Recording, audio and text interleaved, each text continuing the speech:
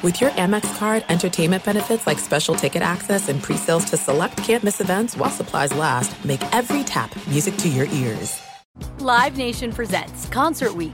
Now through May 14th, get $25 tickets to over 5,000 shows. That's up to 75% off a summer full of your favorite artists like 21 Savage, Alanis Morissette, Cage the Elephant, Celeste Barber, Dierks Bentley, Fade, Hootie and the Blowfish, Janet Jackson, Kids Bop Kids, Meghan Trainor, Peso Pluma, Sarah McLachlan. Get tickets to more than 5,000 summer shows for just $25. On sale now through May 14th. Visit LiveNation.com/Concert Week to learn more and plan your summer with Sean Paul, Sum 41, 30 Seconds to Mars, and Two Door Cinema Club. Had enough of those supplements that leave you feeling nothing? Symbiotica is your solution to great-tasting, all-natural supplements that actually work. Crafted with premium plant-based ingredients, their products have no seed oils, fillers, or artificial nonsense. It's just pure goodness in every pouch. Try them out and actually feel the difference today. Visit Symbiotica.com and use code IHEART for 15% off plus free shipping on your subscription order. Again, that's 15% off plus free shipping on your subscription order. Go to Symbiotica.com. That's CYMBIOTIKA.com. Sexton trying to get loose. He'll fire. Hey! Knocks it down. Burrow slammed it home. Garland upstairs. Oh! Sexton inside. A thunderous dunk. And Allen blocked the shot at the rim. Welcome to the Chase Down Podcast, part of the Cavs media family. I'm your host, Justin Rowan. The Cleveland Cavaliers are riding a 4-game win streak, including 3 straight road wins over teams with a winning record. The first time that has happened since the 1970s. Things are getting absolutely crazy right now. But before we get into that, support for this podcast and the following message comes from Zoom. 500,000 businesses connect using Zoom, a single platform for phone, chat, workspaces, events, apps, and video. Zoom enables real-time collaboration for teams around the globe. Zoom, how the world connects, and connecting with me now, senior editor and writer at basketballnews.com and the host of the Keeping It 94 podcast, Spencer Davies. Welcome back to the podcast. Excited to be back on, man. It's weird because the last time I saw you was in person, so this is a little interesting that we're looking at each other over Zoom again. Having some drinks at Flannery's, as one does, right? Absolutely. No doubt, man, and I was taking them down, don't you worry. Yeah, I got to see wedding drunk Spencer in between the festivities, which was just, always a fantastic time. But it's even better to have you on the podcast, especially when things are going this well for the Cleveland Cavaliers. I want to start things off. The last podcast I did with Carter, who is away on a work trip. He's just too busy for us. He's not committed to the Cavs like we are. But what we were discussing were kind of our biggest surprises from this season. I'd like to start things off with whatever your biggest surprises from this first quarter of the season.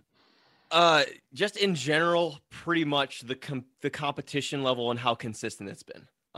We've seen in past iterations of this Cavs team that they'd show you flashes here and there, and then something would go awry. Maybe someone would get hurt. That actually happened this season already with Evan Mobley getting hurt with the elbow. Obviously, Colin Sexton hasn't been around since the very beginning because of the meniscus tear. Just things left and right.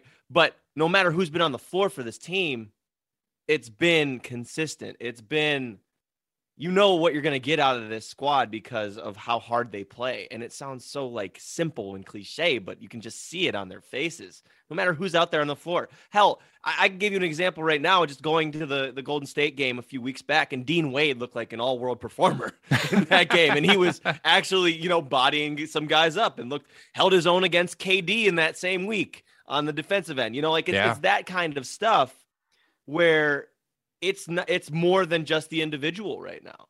And everybody's bought in. And that goes from 1 to 15. You even see Ed Davies coming in, getting a 17 rebound game or something when he had to fill in for, Lauri Markkanen and Jared Allen when he was sick and Kevin Love. It just goes 1 to 15 right now. And it's just more about the team than the individual. Yeah, and the funny thing is, I keep saying at some point, they're going to have letdown games. They've only played 2 teams where they weren't the favorite. They've only played 2 teams with a losing record at the time. You're going to have a night where you play down to the level of competition. 3-point variance kind of makes you pay for that sort of thing. But that hasn't occurred yet. And that's really, really weird because even when we had LeBron on the team and we were a contender, night to night effort. You never really knew what to expect. I mean, there's a reason why this team kind of embraced the motto flipping the switch, because come playoffs, yeah, that team's hitting on all cylinders, especially when Kyrie was there. You felt great about how they were going to do, and you didn't really worry about the regular season. But now it seems like every single game matters so much, and the Cavs are coming out prepared. No matter who's available, they're playing at a really, really high level. And yeah, they weren't able to close against Golden State, Brooklyn, and Phoenix, three of the best teams in the league, while missing guys. Blow it up. Blow it up. Blow it all to smithereens. Right. Sure, they weren't able to do that, but they were still competitive in those games. They haven't really had any blowout losses outside of those early season ones with LA and Phoenix. And even those games, they were in it. It's just so rare to see a team this young be this consistent. And frankly, I struggle to know what to do with that, because the examples of teams this young playing this well this early on, it's hard not to bring up any examples without sounding like a lunatic, which I'm usually not scared to do. But if I'm going to start comparing this to like the OKC Thunder with Harden, Westbrook, and Durant, people are going to start giving me the side eye. But I mean, what comparables are there? I mean, you're 1.5 months into the season, you're at the quarter pole mark, and things haven't changed. So that's why I think a lot of people's hopes are up, is because this has been sustained. Mm-hmm. And to do it for this much time to start a season, again, you're right. I don't know the last time we saw it like this. Like the starting lineup has an average age under 22. Well, that's absurd. Young players don't win in the NBA, and they certainly don't play the second best defense out of any team in the league. And what about the impact of Evan Mobley? I mean, the kid's 20 years old, and they have a 13-6 record when he's on the floor. And I don't think I've ever seen a rookie impact a team this quickly, this instinctually. Mm-hmm. I mean, I'm just looking at how smart he is on the floor. And what JB Bickerstaff always talks about with Evan Mobley is his ability to see a mistake and correct it in the moment. And for the next game. Usually rookies, they will actually, they'll have a little bit of a hard time just kind of with the pressure that comes along with it. Whether it's the physicality, you saw that actually last night with Montrezl Harrell. Montrezl Harrell tried to go at him a little bit with the shoulder. What did Evan do the next possession up? He just kept his hands up and made him shoot over the top. It's like those little adjustments on the fly for someone that young. And I mean, that's not even like the top thing on the team either. Like, there's so many good aspects of this team right now. Like, we could go on forever about Darius Garland and Jared Allen, but we could also talk about Lauri Markkanen and how he's been a little bit more effective defensively than we thought, and actually has a pretty solid, deep shot. We were talking about Ricky Rubio nonstop early in the season, and he has just kind of taken backseat on the bench, but is still playing really good ball. Kevin Love acting like he loves the game again. It's huge. It's huge for him. Jetty Osman, when he's not having back issues, having random 20-point games. There's just not one thing you can pick out about him. I mean, you were just rattling on for a couple minutes, and you didn't mention Jared Allen, who's averaging 23.5 points, 12.3 rebounds, 2.5 blocks, 2.3 assists on an almost 80% true shooting percentage over this winning streak.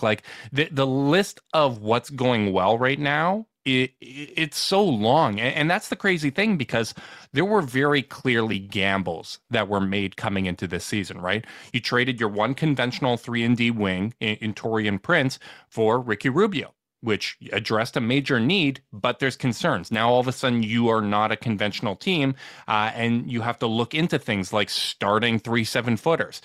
You traded your best defensive player for a team that was ranked 20th in defense last season, which, I mean, there's noise in there. They were a better defense when they were healthy, but you traded your best defensive player for someone that was considered to be a minus defender in Lauri Markkanen. And you were gambling that, hey, we think this rookie, Evan Mobley, is going to be able to replace the role that Larry Nance Jr. had. And not only has he done that, he's playing at a higher level. That is, I understand it. You're banking on internal development around them. And certainly that has paid off. And that's helped make those gambles a little, there's a little less weight on them. But for every single one of those things to hit early on in this season, I mean, even an optimist like myself doesn't really expect that. And of course, there are things that haven't worked out as well, right? Like Colin Sexton wasn't hitting his threes to start the season. We've seen cold starts before. He gets hurt. That's unfortunate. Isaac Okoro got banged up. He was struggling offensively quite a bit early on. He's coming around now, but you've had some struggles there. Dylan Windler hasn't stepped up in the way that I think a lot of people were hoping. But the big things, the real kind of core foundational parts of this rebuild or construction, renaissance, whatever you want to call it, all of that stuff is panning out so far. Yes, no question. And I think it starts with Darius. Yeah. I'm gonna tell you, man, I'm watching this game last night. I'm watching the games this week, and he is just getting more comfortable. He's getting, more poised, more confident. I mean, how many times did we see him get in that in-between area in the first 2 years of his career because he wouldn't take a three? Yeah. Or, I'm seeing him just pull up from wherever now. Mm-hmm. I'm seeing him pull up in transition. I'm seeing him come off of those screens and take mid-rangers, Chris Paul-esque. I'm not even kidding on that. Like, coming around the screen, and now teams have to pay attention to that. And once that happens, Jared Allen's dive into the rim, or he's going to find Evan Mobley, or he's going to find someone on the perimeter. That just unlocks so much.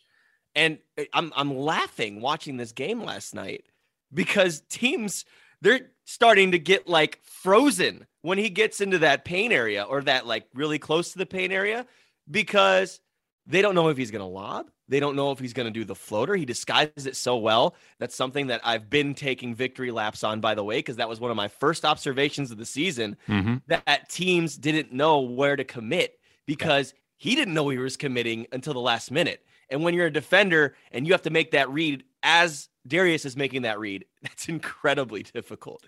So that happens, and now you have to worry about Jared Allen on the lob, Evan Mobley on the lob, or one of my favorite possessions from the game against the Wizards last night, Darius Garland kicks it over to Lauri Markkanen, give and go to Darius, little lob up to Jared Allen, just give, go, alley-oop. Like, these developments for Darius is something that they've been waiting for, and everyone thought, he'd be a breakout candidate this year and a potential most improved candidate, But I think that you're just seeing it materialize now. And the chemistry is coming along with Jared Allen. Like early in the season, Darius would have these pocket passes that were coming at about 120 miles an hour and going off of his knees.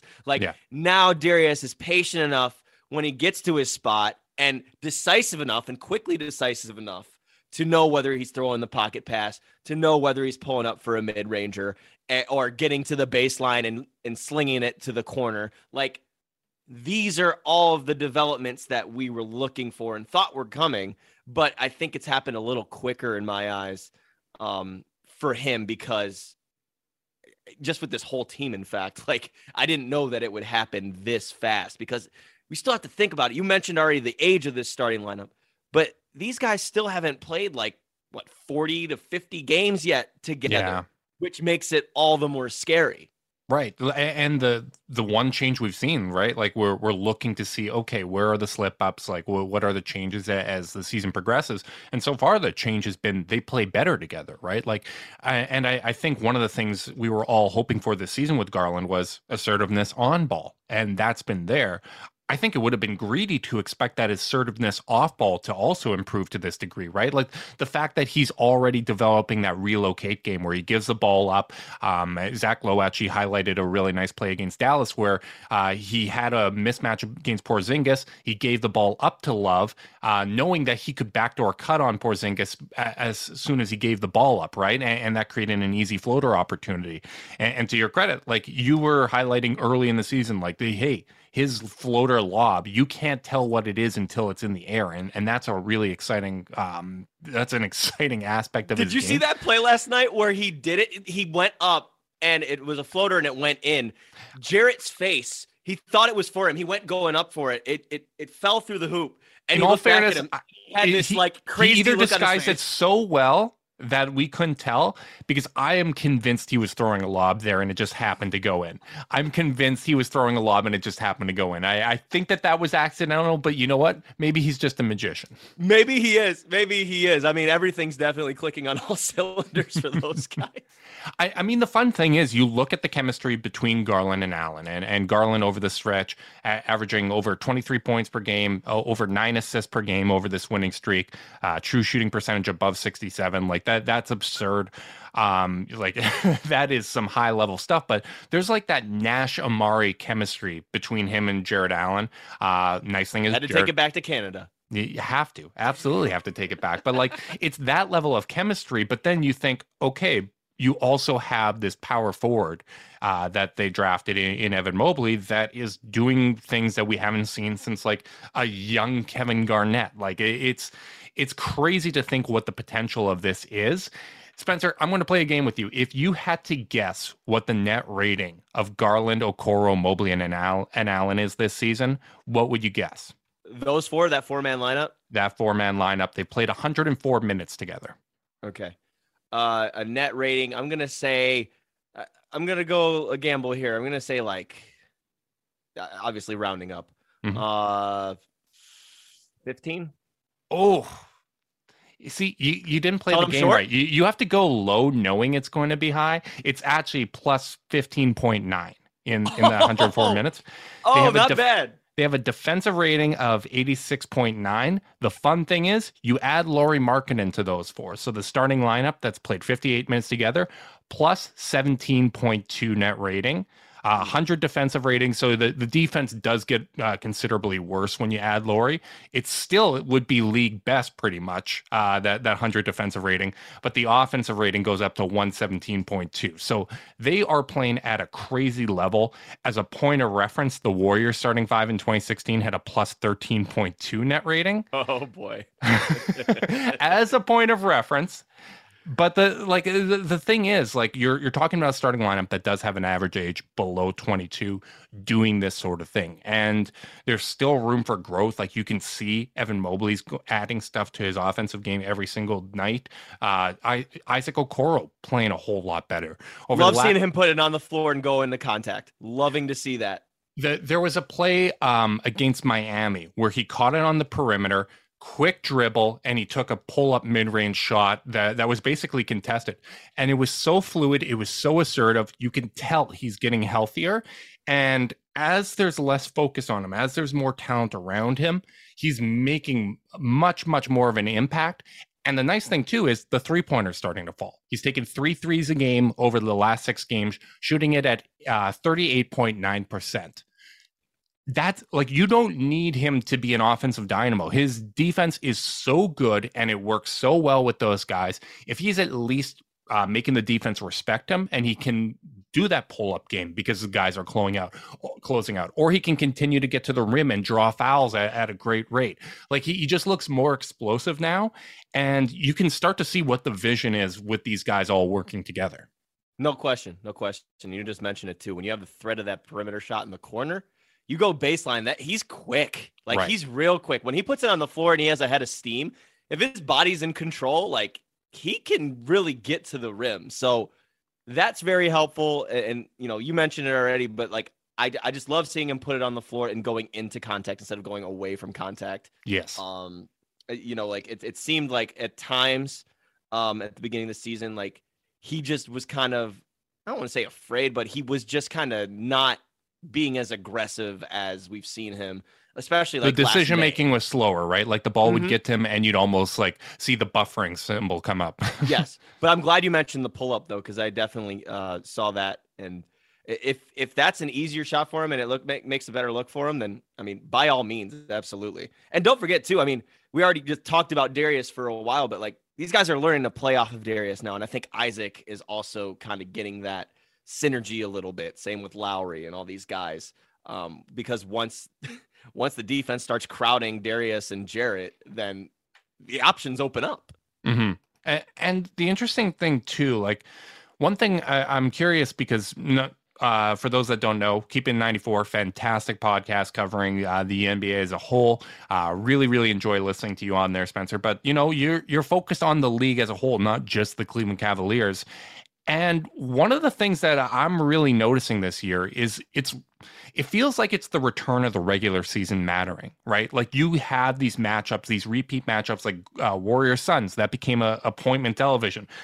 Bulls Knicks, appointment television. Like there's all these matchups that really, really matter. And you look at the Eastern Conference, there are 11 teams with a 500 or better record.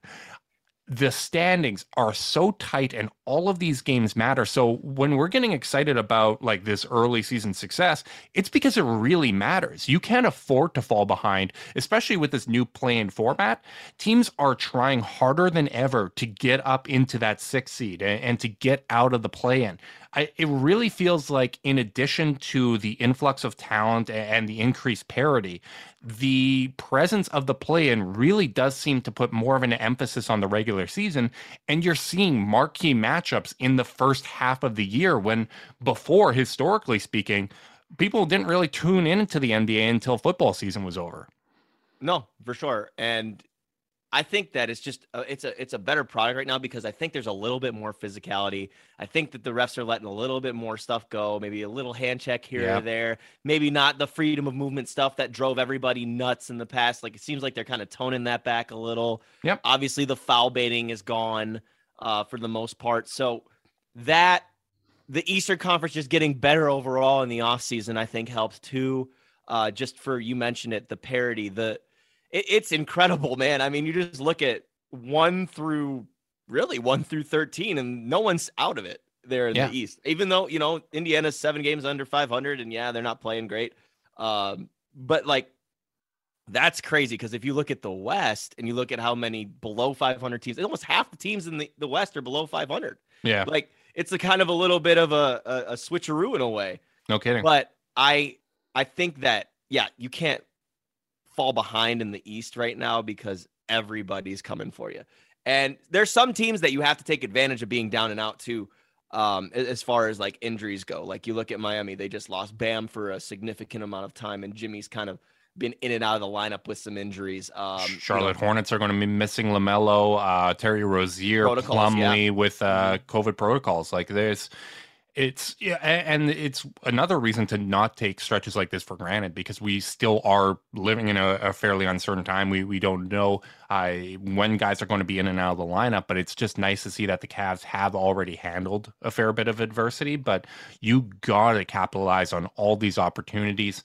I know Tankathon has it that the Cavs have the easiest schedule remaining for the rest, which makes sense given it makes a lot of sense considering the way the season started. You look at that and you're like, oh no, it might be a rough start to the year. And here you are sitting 3 games above 500, banking wins already. Yeah, it's incredible.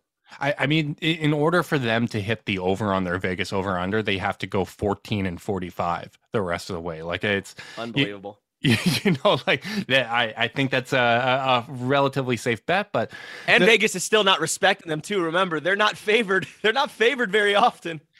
And you know what? I don't necessarily blame them because they are playing teams ahead of them in the standings every single night. A lot of those games coming on the road, and they're still like outright winning, and not only outright winning, blowing those teams out. Like there is garbage times in those games, and like I understand Miami missing Bam and Jimmy Butler, Cavs missing Sexton and Jetty. They're not exactly on the same caliber of those guys, but that doesn't necessarily equate to like a 40-point lead against the Miami Heat in Miami, right? Like that's or Dallas, a really well-coached team. Not Dallas, but Miami is a really well-coached team that has, like, in my opinion, the best coach in the league that like capitalizes on taking advantage of young teams, these young players. Like Kyle Lowry is a player like that. So what they're doing is really, really impressive. And I really think the strength of the league, too, like I think we're entering a new era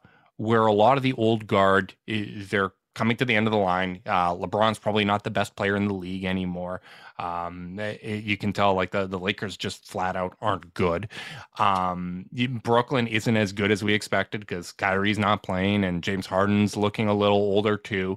But you look at the league, even the worst teams in the league have a ton of young talent that's exciting. Like Detroit's got Cade, they got Sadiq Bey, Killian Hayes not really working out, but they've got guys there. Orlando has a handful, half a dozen guys really worth caring about.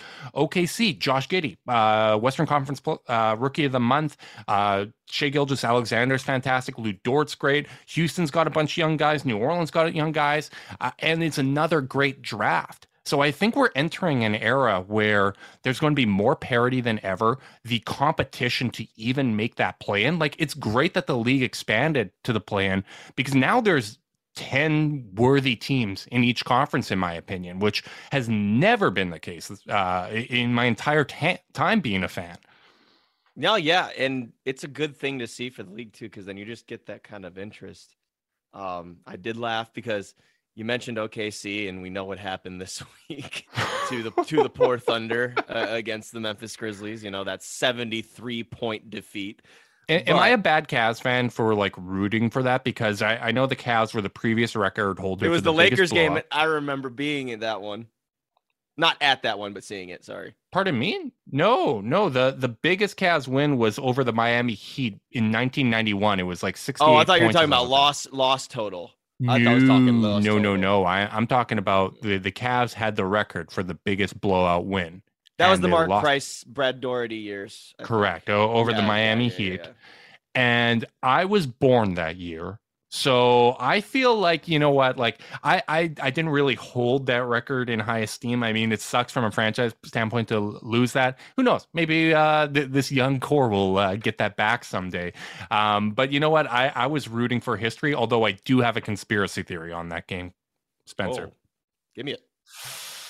I think this is all a campaign to get Josh Giddey Rookie of the Year, because they know his impact and the stats aren't going to beat Evan Mobley. So they're like, you know what? Josh Giddey sits out this game. We are going to lose by 73 points. We are going to lose. We are going to go down by 80 points and act like he's the difference. We're going to get Shai Gilgeous-Alexander in the All-Star game by sitting him, and we're going to get Josh Giddey Rookie of the Year. I think it's a conspiracy, Spencer. We'll see if that we'll see if that comes true. I don't know about all that though. I don't know if I buy it. Look at this journalistic integrity and no speculation, just all facts, all sources. I'm the boring reporter, okay? This is why they call you Spin, man. What can I say? Has your opinion of both Kobe Altman and JB Bickerstaff evolved with what you've seen this season? Because I think you and I, we've agreed a fair bit when it comes to this rebuild and having confidence in what the Cavs were doing. But they really kind of stuck to a vision no matter what the skepticism was, and it's been paying off. Has seeing it kind of come to fruition changed your evaluation on how you feel about them, or is your confidence level basically where it's always been? Well, I didn't know that it would come in the wins losses column the way it has, but I don't think anyone did. I don't think they did. Like, let's be honest. No, it'd be unreasonable to expect this kind of success this early on, given the schedule. Yes, absolutely. And I always kind of had, a belief in this system because everyone's on the same page. The Cavs haven't had everyone on the same page like this. I can't even say it happened in the championship years. I don't know the last time someone was on the same page top down, So yeah, it was going to take some bumps and bruises. You needed multiple years of drafting to do this. But how many times have I come on this podcast and say the Cavs drafted at number 5, the Cavs drafted at number 5, they drafted at number 8. Oh, look at that. They got a top 3 pick. Look what happens. A little lottery luck and you put yourself in position to have someone to build around and someone to build with your previous picks. And it's funny because all these people that were coming after Kobe for all of these years talking about how he can't draft and make moves. I'm like, what are you talking about? He stole Jarrett Allen.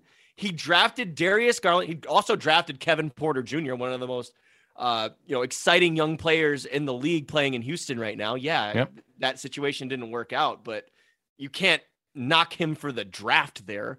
Right. From a talent evaluation standpoint, absolutely. Yeah, getting Colin Sexton at number 8, where that was, a 20-something point per game scorer. Yep. I think his draft history is clean as a whistle.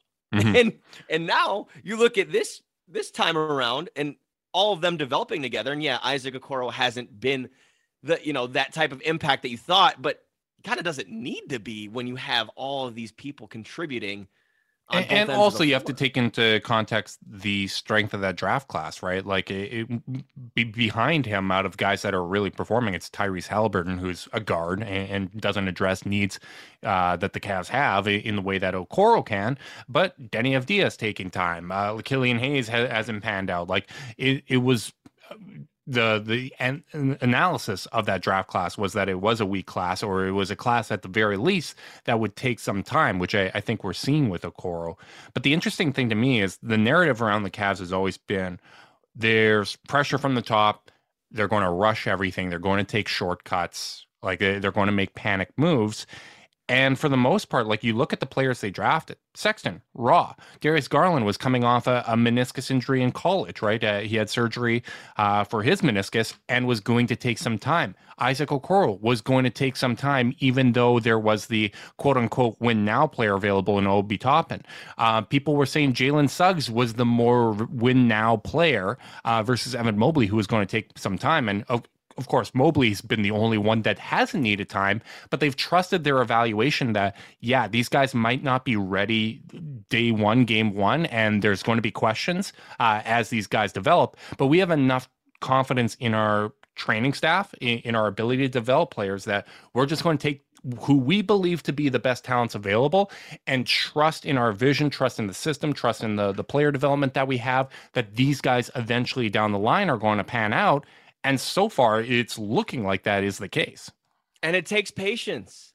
Like, you have to preach that when you're undergoing a facelift the way the Cavs had. And, Kobe got the ball rolling in that second half of the season in 2018 or 2017-18, the last year that LeBron was there. Mm-hmm. And lo and behold, those players aren't on the team anymore, but they were used in other ways to acquire the talent that you're seeing now. I think that, you look back at what the trades were during his, tenure, and the picks, the players that they acquired, it's all one big web. Like, if you look back at it, and it goes back to the Kyrie Irving trade too. Now you see what the return on the Kyrie Irving trade is.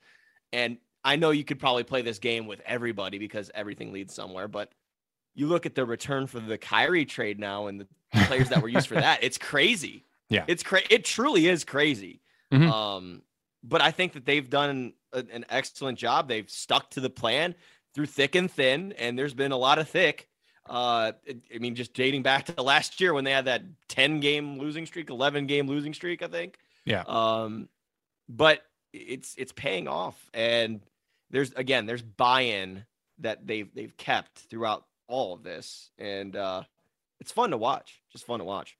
Yeah, the interesting dynamic, too, with the league being deeper, with top prospects being drafted to teams that have other young, interesting players. I'm really interested to see what effect that has on player movement, team building, stuff like that, because it seems like this new generation of players, they're coming in, they're getting drafted. Like Ja Morant goes to Memphis and he's like, I want to put Memphis on the map. Like, I'm invested in this community.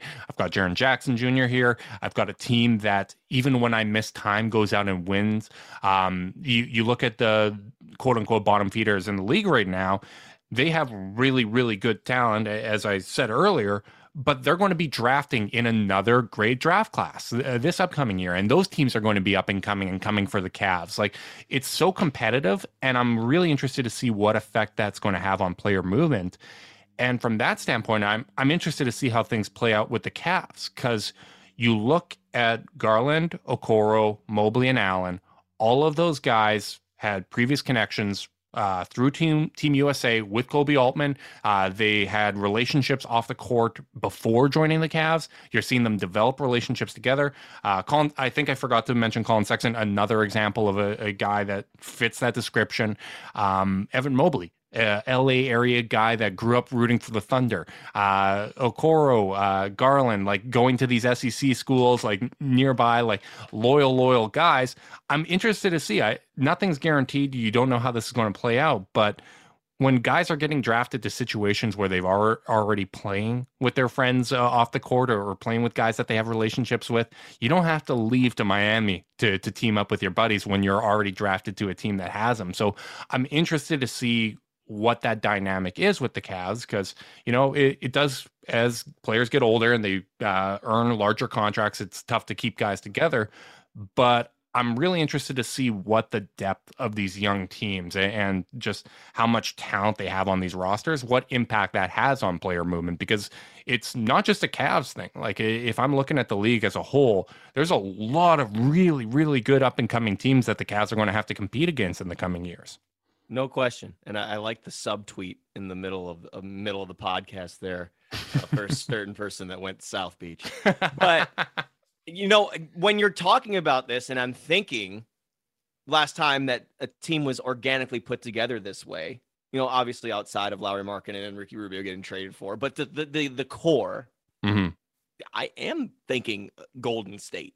I am thinking about that, because that took numerous years to put together and to kind of congregate.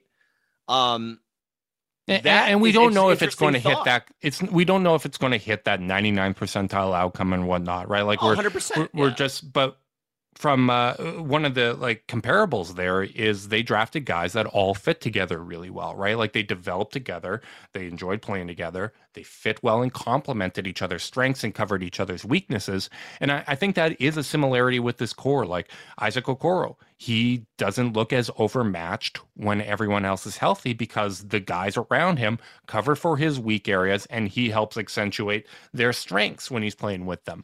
Colin Sexton, he was fitting in really, really well. And I think I am seeing a little bit of a shift, because people are saying, look at this winning streak. They're better without Colin Sexton. So unfair. Those narratives are starting, which all right, if you want to do the correlation and not really put some thought into the causation, the 3-game winning streak against really good teams on the road has come with the 3 games that Jetty Osman missed. Do you feel Jetty Osman was the one holding them back? And now that he's out of the lineup, that's why they're beating these good teams? No, it's a young team that's playing well and playing better. They were playing really well with Colin Sexton, but at the same time, Darius Garland was coming off of a little bit of an injury. Okoro got banged up. They were missing guys, right? And they were still winning games there. So I think it's unfair to put that on Colin. Obviously, guys' numbers are going to go up as they have to eat some of those shots, but he was really fitting in well. He wasn't stopping the ball. And I think it's unfair to, instead of just kind of giving praise to the growth of these players and stepping up when there was a need for them to step up, to instead put the blame on someone else. It rubs me the wrong way. And I don't think it's looking at the facts of how this historically has worked for this team. Yeah. And that's just the preconceived notions thing. It's like, once you decide how you feel about a player, your opinion's not going to change. That's just what that is. I saw Colin completely buying in from day one. They knew they were going to play different. They knew it wasn't going to be individual ball. You got to go out and get us a bucket every possession down. Yeah. Did they do that sometimes? Yeah, because you have to do that in the NBA. You have to have rescue possessions every once in a while. That's how Jordan Clarkson has a career. Yeah. So, I mean, Ricky Rubio has been attempting to be that guy for the Cavs often, right? Where it's, and he's not exactly finishing well, but somebody has to take that shot. Someone has to try to manufacture against a set defense. Exactly. But what you were seeing from Colin this year was a lot of the off-ball cutting, was a lot of the slashing, was a lot of the pull-up threes and the catch-shoot threes. Mm-hmm. So he was changing his game. I don't want to hear that nonsense about he's been the same player over and over again. And the because defense he was buying too. in. Yeah, he was buying in. And yes, on the ball, absolutely. On the ball, he was great defensively. So I hate that too. It rubs me the wrong way. I'm curious to see what happens this summer. We need to start a campaign where we're blaming Jetty Osman. The last 3 games have solidified it. Well, this is just a bunch of nonsense. What else is new? What else is new? But hey, I did want to kind of dig in, because we talked offense, but with this defense, I just kind of want to get your opinion on what is making this churn, because the reason they're doing so well on offense is because they're getting stops. They're forcing turnovers, obviously blocking shots because they've got Tower City. Yeah.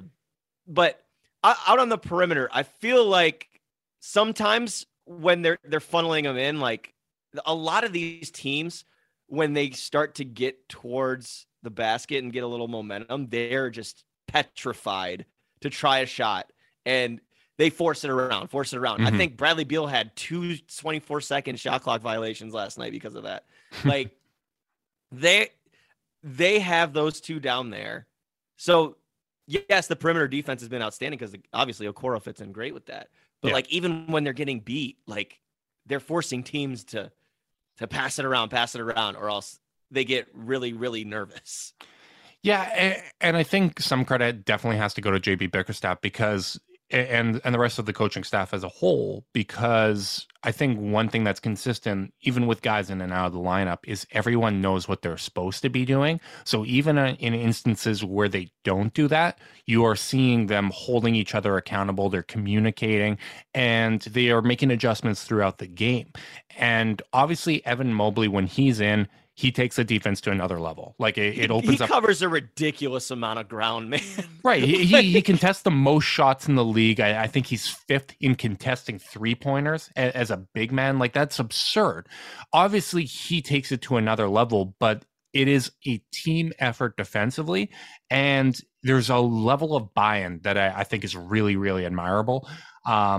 Because like, again, you do not see this level of buy-in. You don't see this level of accountability within a team, and dare I say, culture. To go out there, as Spencer rolls his eyes, we're not going to go full Heat culture. I promise you that. But there is a culture of accountability. There's a culture of, if you're going out there, we want you to compete defensively. Like you might still make mistakes. You're going to make gambles. I mean, Laurie and Garland gamble a fair bit. Evan Mobley, he's able to recover from some of his missteps and kind of when he overhelps or whatever. Like I love when he baits guys. He baits guys. Sometimes he'll let him beat him, and then he'll just come out of nowhere and swat him. Right, but like he recovers well, but like he makes mistakes, but they're always like looking to hold each other accountable. They're trying to do better the next possession, and I think that's a really, really healthy place for this to be. It's just it's really, really admirable, and I think a lot of credit for the preparation and just the understanding of what everyone's assignment needs to be assigned to the coaching staff. I would agree. I would absolutely agree. I still, you bring up Mobley. I still love when they put out that version of the zone, when they have him up top. The KG in Minnesota zone defense. I think it's a 1-3-1. It's a 3-2.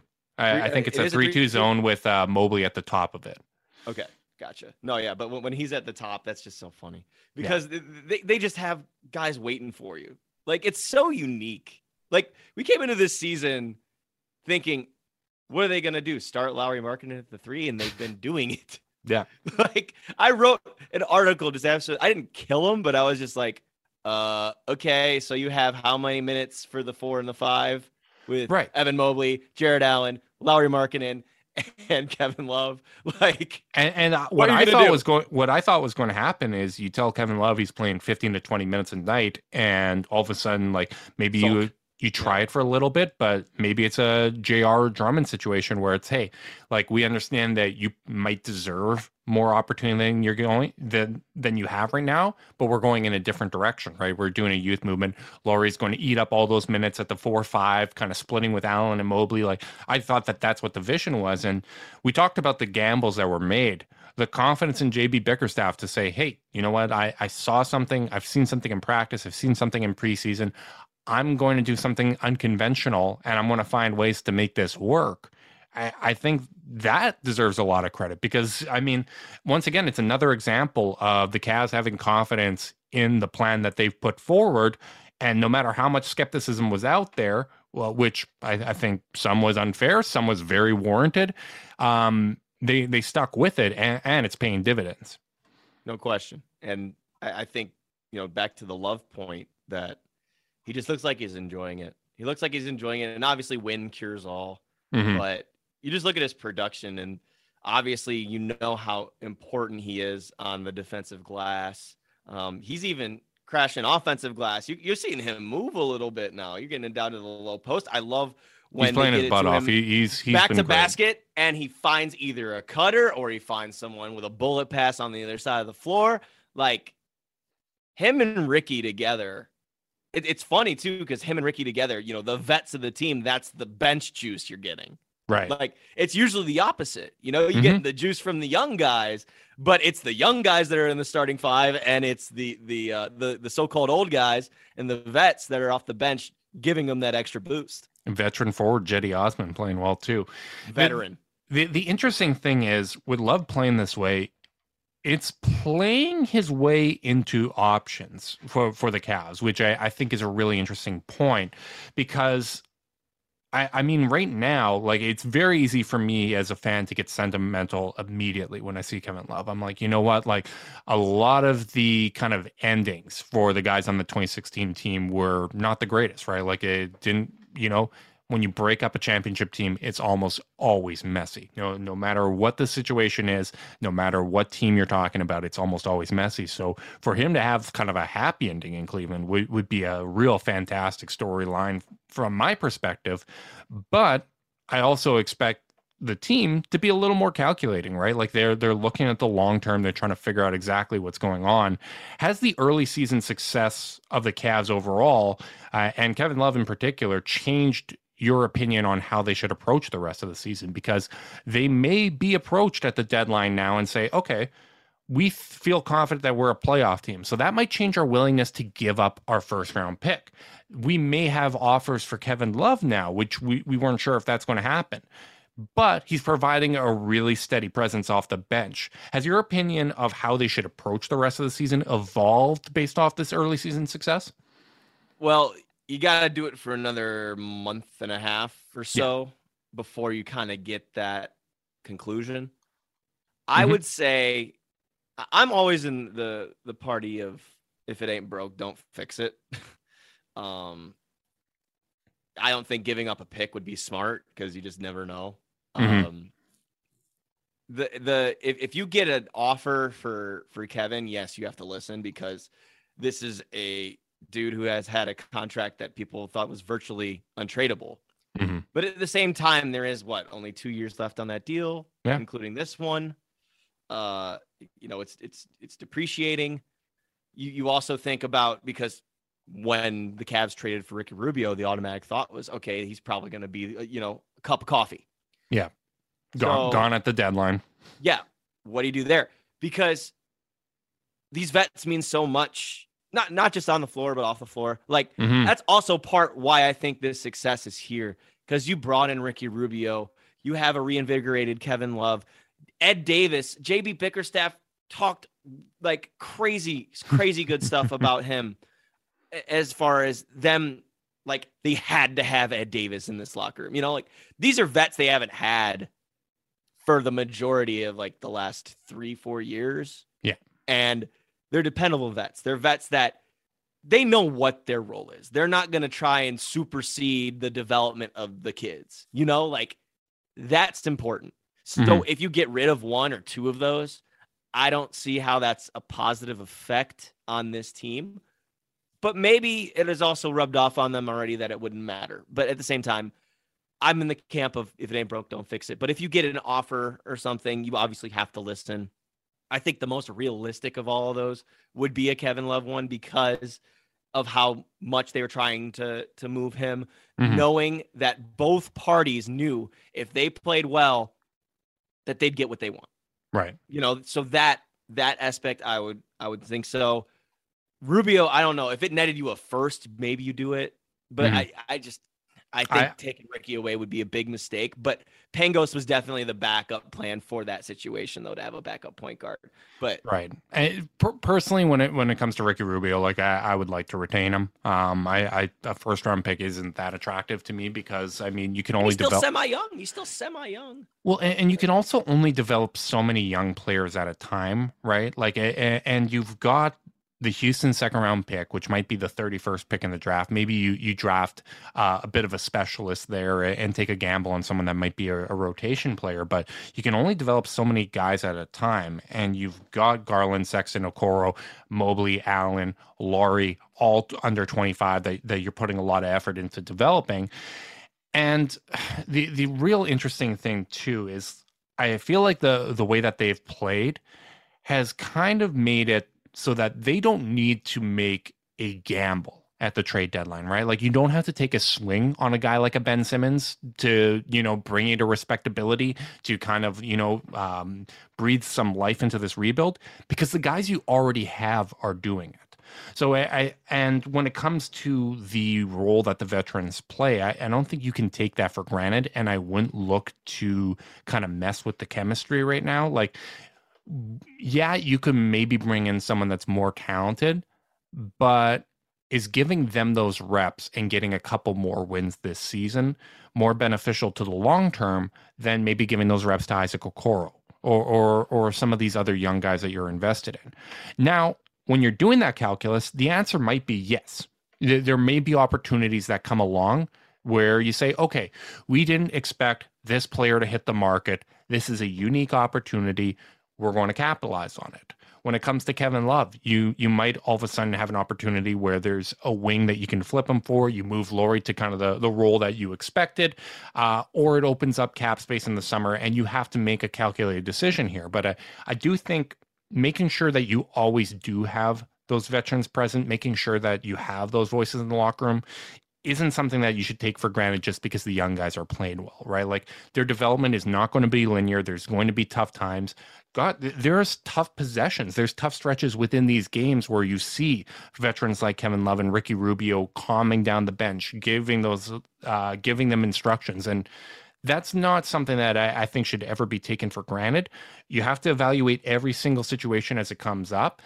But, I wouldn't make a move just for the sake of making one. Like, I don't feel like that's something that's necessary for this season. No, and it's not a game of 2K, guys. Like, you can't just say, okay, we're going to go out and get Cam Reddish for one of these, vets. And I mean, if Jaylen Brown or Brandon Ingram hits the market, you get really aggressive, go nuts. Like, absolutely. If you can add someone like that to I'm just going to start saying it now. Mark it down, folks. Mark it down in your podcast history. I'm going to start calling them the big three now. If you can add one of those guys to the big three, absolutely go out and do it.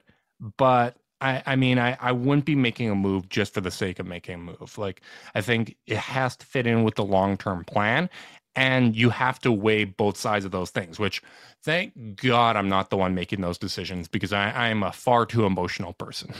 It's very difficult. But if you can kill two birds with one stone, that'd be the most ideal. Like, if you've got a veteran that can produce, and that's a wing that fits with the timeline. Exactly.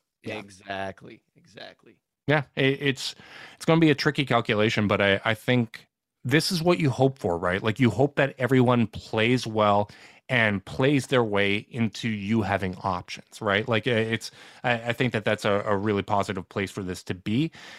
I'm probably more open to moving that first round pick. Although the tricky thing is, any way to make salary matching work involves including someone that is playing a prominent role on this team. Like, there's just not a lot of bad money. Carter made this point on the last podcast. Like, there's not like the Brandon Knight contract or the John Henson contract that you can throw into these deals. You're talking about guys like Ricky Rubio, Kevin Love, Jetty Osman that are playing real prominent roles. So it is going to be a really, really tough calculus, but I'm also fine with just a small little move on the margins, or basically standing pat this season and figuring out what you have, because reality is, when you're talking about a team this young, you're not trying to win a championship this season. Like, you are building for the future still, and you're still taking that long-term view, even though the immediate is paying dividends. You're taking an approach to where you're building on the fly, but you also have the long-term in mind. Exactly. That is what teams in this position have to do. I mean, look at what Atlanta did. Like, they had all their organic growth, and then they decided to go out and get a Danilo Gallinari. They ended up trying to trade for a Bogdan Bogdanovic. Like, they added to their core. Like, I feel like the Cavs are on the same plane in a way. Like, even Charlotte. I think Charlotte's another good example too. They had all the guys that they drafted and then added Gordon Hayward to the mix. Like, something like that. Like, I could see that happening in due time. Mm-hmm. But right now, yeah, there's no reason to force the hand unless you can go out and get like a Karis LeVert or something, or like or Lonnie Walker or something. You know, Right. like you say, move on the margins. You know. Yeah, exactly. And I mean, when you're no longer in a position of quote unquote desperation, if you want to call it that, where you feel like you really need to go out and make a move because the present isn't working out, when you're not in that situation and you just got guys playing well, the vibes are good, you can take your time figuring out what becomes available, right? Because as much as people say, oh, you can go add this archetype of player, that player actually needs to become available, right? Like even when like I'll circle back to the Jared Allen conversation where people are like, yo, you can get like a replacement level big for less. There's no replacement level big store. There's no just generic whatever 7-foot center that you can sign for a certain amount of money. Like those players, you actually have to have names. That player actually has to be unrestricted free agent. You actually have to have the cap space to do that. Like I think there's a level of GM worship that gets a little weird where everyone wants to be an armchair GM instead of, they don't want to be like Mike. They want to be like Daryl. And that's a really weird change when it comes to kind of the fan mentality. But, those players actually have to become available. Those opportunities actually have to present themselves before you can make a move. No question. I think, is Daryl Morey going to get a Gatorade commercial now? Is that how it's going to work? You're telling me he doesn't already have one? Come on, man. Hey, I don't know. Might be able to get a McDonald's one. I was going to say, too, just a disclaimer. Like, I'm just throwing these names out here. I hope no one takes anything from this conversation. Because it's already been aggregated. Like, you're not checking Twitter, but... Not good. I've had Carter in hiding in this chat, just aggregating everything you've been saying this entire podcast. And... you know what? You're about to have a rough day at the office, Spencer. That's all I got to say. Hey, let's make it even worse. Pascal Siakam apparently might be on the block. So why don't the Cavs go out and get Pascal Siakam, put him at the 2? You'd be pretty big. I was just about to make a joke about how is Pascal Siakam going to get playing time? Like, Mobley, Lowry, all these guys. What? Jared Allen? I don't know. Speaking of big men, fits the timeline. Speaking of big men, I'm really excited for this Utah game. I wish I'd be able to watch it live. I've got the Western Conference Finals here that I will be attending in Winnipeg tomorrow, so I'll have to watch that game later. But do you think Utah is going to be really confused when they see 7-footers that can defend in space? It is. Oh, I see what you did there. I was just about to give you a real answer, and you just totally went, oh my gosh, I'm not going to even say that. Are they just going to sit there with their mouths wide open like, they can do that? Oh, see, now you taking shots right there. That's bad karma for the wine and gold right there. You know what? That's bad karma. I'm going to push back on that because I've been taking shots my entire time doing podcasting. And during that time, we have had highs. We have had lows. We've had finals appearances. You know what? I'm just going to keep being me because I'm keeping things consistent. So if you don't want to come down to my level, Spencer, that's perfectly fine. But I am going to continue to bring that consistency to this here podcast.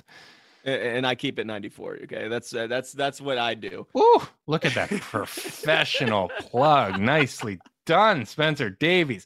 Thank you so much for coming on the podcast. It's a lot of fun to have you back on. Well, I'm sure we'll do it again this season. You know what? These next 2 games, they're going to be tough. Utah Jazz and Milwaukee Bucks back to back. But with Chicago Wednesday too. Chicago's going to be a big one. That's going to be a big kind of measuring stick. Yeah. I'm more excited for that game than these next 2. If the Cavs can steal one of these 2, I'll feel great. If they get both, I'm going to be through the moon, and we're going to be irresponsible as hell on Tuesday's podcast. We got a great podcast actually coming up Tuesday. Carter will be back, and we got Dave Dufour of The Athletic. So for those that have stuck around this late in the podcast, I'm learning that people don't stick around for the end of the podcast. Little plug, just so you know, coming up on Tuesday. That'll be a lot of fun, and also the return of us going live. There you go. There you go, baby. Spencer, before I get you out of here, anything you want to plug? Yeah, basketballnews.com. We just had some really solid exclusive interviews. So first we had Thaddeus Young, who was on the Alex Kennedy podcast, who was basically talking about that. Like he was extremely candid about being blindsided by the Bulls trade and, the role in San Antonio, while he's being a professional and being a good guy, he's like, it's not ideal. So there are a couple pieces that Alex Kennedy wrote on that one. Etan Thomas had Markelle Fultz on his podcast. First time we really heard what about the shot. Like he's openly talking about what happened with his shoulder and what happened with his jump shot. And that thing's got to go viral, because great interview with Etan on his podcast, The Rematch. And Evan Sidery, our guy in Phoenix, actually got Kristaps Porzingis one-on-one too. So those are 3 one-on-one interviews we got this week. And next week, for your boy here, I just had a phone conversation with Scoot Henderson, 17-year-old phenom. Oh my God, has he been good? Oh my smokes. Lord. Yeah, no, in 17 years old. I told him, I was like, my little brother's literally a year younger than you. This is really weird. But that interview will be coming out next week. I'm excited to put that one together. And we've been mentioning it all day, but keep it at 94. Subscribe on Spotify, Apple Podcasts, Stitcher, wherever you listen to them. Leave a comment, like, rate, review, subscribe, do all that fun stuff. Hell yeah, man. I'm going to check out that Fultz podcast this afternoon. That sounds interesting as hell. I totally missed that. So the Q&A is transcribed. You don't even have to listen. The Q&A is transcribed on the site. Even better. You know what I like to do? Read. No, I'm listening. Don't. I'm completely illiterate. It is what it is. Spencer, thank you so much for coming on, and a big thanks to our listeners as well. If you want to support the podcast, the best way to do so is by leaving a rating, leave a review, subscribe, unsubscribe, resubscribe, and help cook those books. If you want to be part of the Chase Down's exclusive Discord chat, you can send a screenshot of that review to chasedownpod@gmail.com. However you choose to support us, we really do appreciate it. Make sure you guys are staying safe out there, and until next time, go Cavs.